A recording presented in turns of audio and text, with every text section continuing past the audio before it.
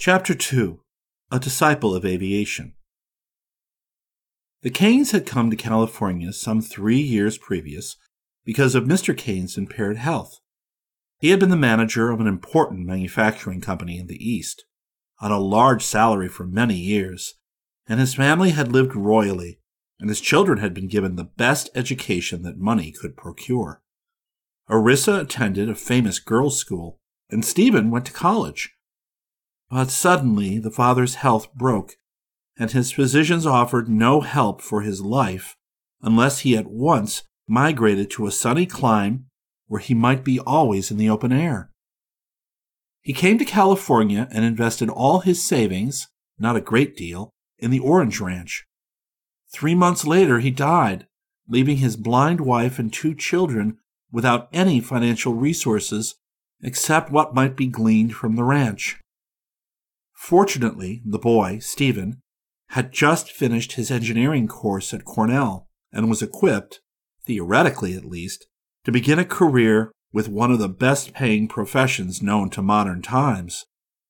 Mechanical to his fingertips, Stephen Kane had eagerly absorbed every bit of information placed before him, and had been graduated so well that a fine position was offered him in New York, with opportunity for rapid advancement.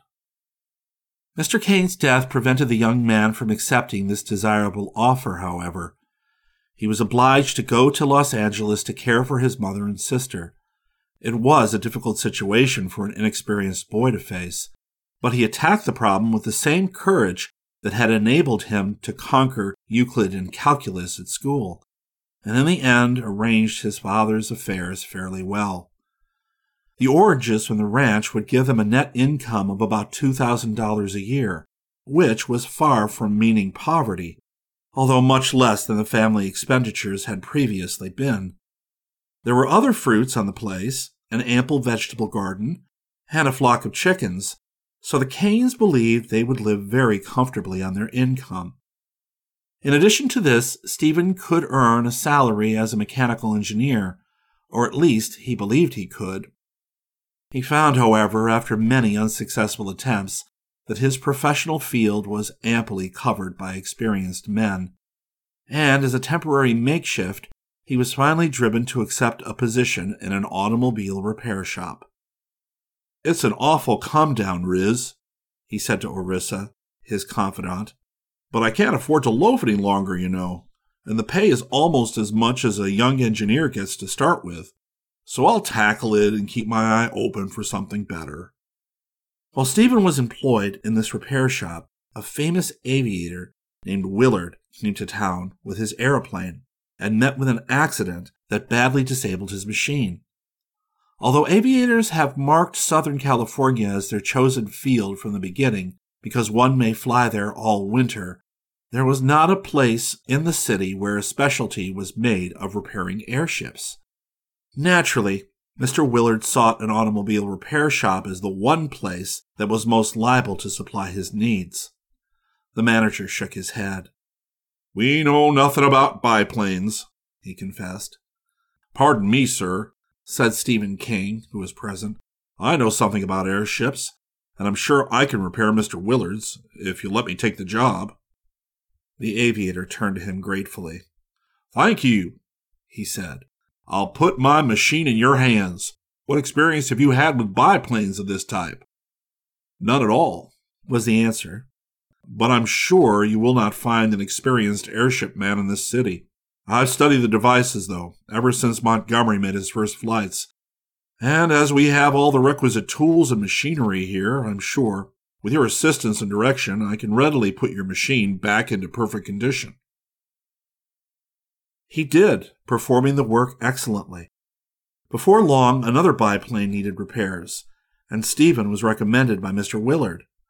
Later, a Curtiss machine came under Steve's hands, and then an Antoinette monoplane.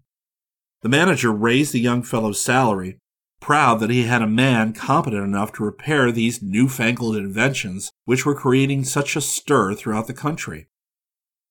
Stephen Kane might have continued to follow the calling of an expert aeroplane doctor with marked success had he been an ordinary young mechanic, But the air castles he had built at college were not dissipated as yet, and aside from possessing decided talent as a workman, Steve had an inventive genius that promised great things for his future.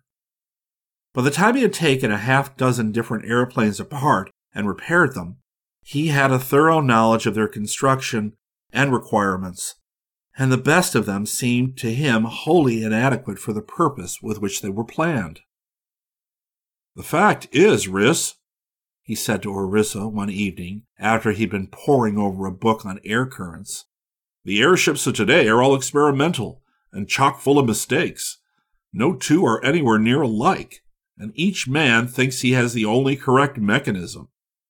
"But they fly," answered the girl, who was keenly interested in the subject of aviation and had twice been down to the shop to examine the airplanes that Steve was repairing. "So they do. They fly after a fashion," admitted the young man, "which fully proves the thing can be accomplished. But present machines are all too complicated, and the planes seem to have been shaped by guesswork rather than common sense. They fuss with motors and propellers and ignore the sustaining mechanism, which is the most vital principle of all.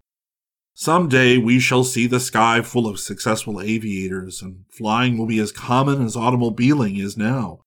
But when the time comes, we shall laugh at the crude devices they brag of today." "That may be true," returned the girl thoughtfully.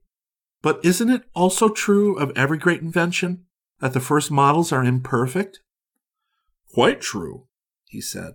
"I can make a better biplane than any I have seen, but I admit that I had not seen the advantage of seeing any I might have blundered, as all the rest seem to have done."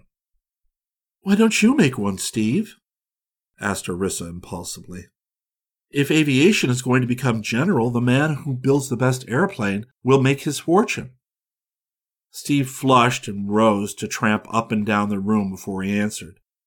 Then he stopped before his sister and said, in a low, intense voice, "I really want to make one, Orissa. The idea has taken possession of my thoughts until it has almost driven me crazy. I can make a machine that will fly better and be more safe and practical than either the Wright or Curtiss machines. But the thing is impossible. We don't have the money." Orissa sat staring at the rug for a long time. Finally she asked, "How much money would it take, Steve?" He hesitated. "I don't know. I've never figured it out. But what's the use?" "There is use in everything," declared his sister. "Get to work and figure it out. Find out how much you need, and then we'll see if we can manage it." He gazed at her as if bewildered. Then he turned and left the room without a word. A few evenings later, he handed her an estimate. "I think it could be done for $3,000, he remarked, "which means, of course, that it can't be done at all." Orissa took the paper without reply and pondered over it for several days. She was only 17, but she had inherited her father's clear, business-grasping mind, and she would have been an essentially practical girl had not her youth and inexperience lent her some illusions that time would dissipate. Stephen posed as the head of the family, but Orissa really directed its finances, poor Mrs. Kane being so helpless that her children never depended upon her for counsel, but on the contrary, kept all business matters from her, lest she worry over them.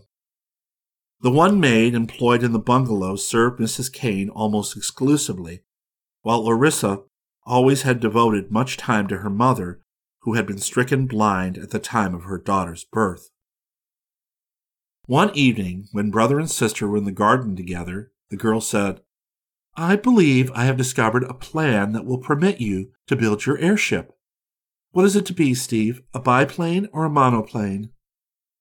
"Let me hear your plan," was his eager reply.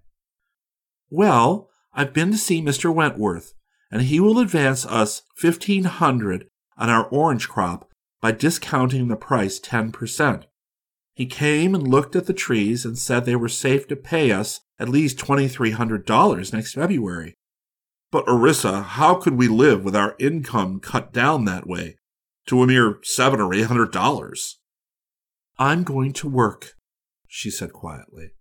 I'm tired of doing nothing but dig around the garden and cook. Mama doesn't need me, at least during the day, so I'm going into business. Steve smiled.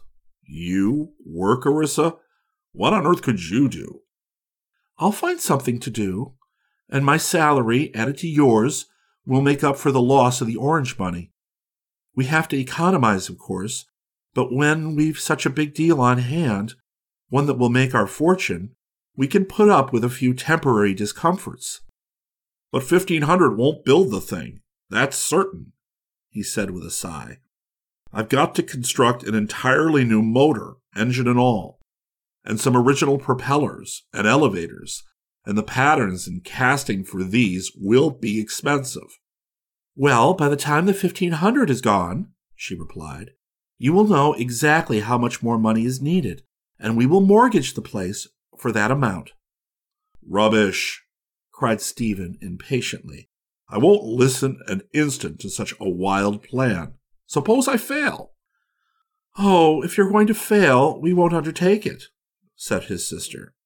You claimed you could make a better airship than the Curtiss or the Wright, either one of which is worth a fortune, and I believe you. If you were only joking, Steve, we won't talk about it any more. I wasn't joking or bragging either. You know that, Orissa. I'm pretty sure of my idea, but it's untried. I've bought all the books on aviation I can find, and I've been reading of Professor Montgomery's discovery of the laws of air currents and his theories concerning them.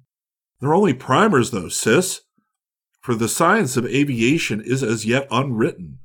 That is why I cannot speak with perfect assurance. But the more I look into the thing, the more positive I am that I've hit upon the right idea of aerial navigation. What's your idea? She asked. To simplify the construction of the craft. The present devices are all too complicated and keep the aviator too busy while he's in the air. In other words, he's all up in the air while he's up in the air, she remarked. Precisely. Most of his time is required to maintain a lateral balance, so as not to tip over or lose control. I'm to have a simpler construction, an automatic balance, and a plane only large enough to support the machinery and the aviator. If you can manage that, we're not taking any chances, said Orissa. He sat with furrowed brow, thinking deeply. Finally, he said in a decisive way, Nothing is certain until it is accomplished. I won't take the risk of making you and your mother paupers. Please don't speak of this again, Riss. Orissa didn't, but Steve did about a month later. A great aviation meeting had been arranged at Dominguez Field near L.A., and only a few miles from their home. The event, which was destined to be an epoch in the history of aviation, brought many famous aviators to the city with their machines. Among them, a Frenchman named Paulin, with whom Stephen had soon become acquainted. An examination of Paulin's machine, a Farman of the latest type, which had already performed marvels, served to convince the boy that his own ideas were not only practical, but destined soon to be discovered and applied by somebody else, if he himself failed to take advantage of the time and the opportunity to utilize them. With that argument to calm any misgivings that he might perhaps fail, coupled with an eagerness to build his invention, Steve went to Orissa one day and said, All right, sis, I'm going to undertake the thing. Can you still get Mr. Wentworth to advance the money? I think so, she replied. Then get it, and I'll start work at once. The drawings are already complete. And he showed them to her, neatly traced in comprehensive detail. Most people would have been bewildered by the technicalities and passed them by with a glance, but Orissa understood how important for them this venture was destined to be, so she sat down and studied the designs minutely, making her brother explain anything she found the least puzzling. By this time, the girl had made herself familiar with the latest modern improvements in airplanes and had personally examined several of the best devices, so she was able to catch the true value of Stephen's idea and immediately became as enthusiastic as he was. The money was raised and placed by Stephen in a bank where he could draw upon it as needed. Mrs. Kane concurred mildly in the plans when they were explained to her, being accustomed to lean on Orissa and Stephen and to accept their judgment without protest. Aviation was all Greek to the poor woman, and she did not bother her head trying to understand why people wanted to fly or how they might accomplish such a desire.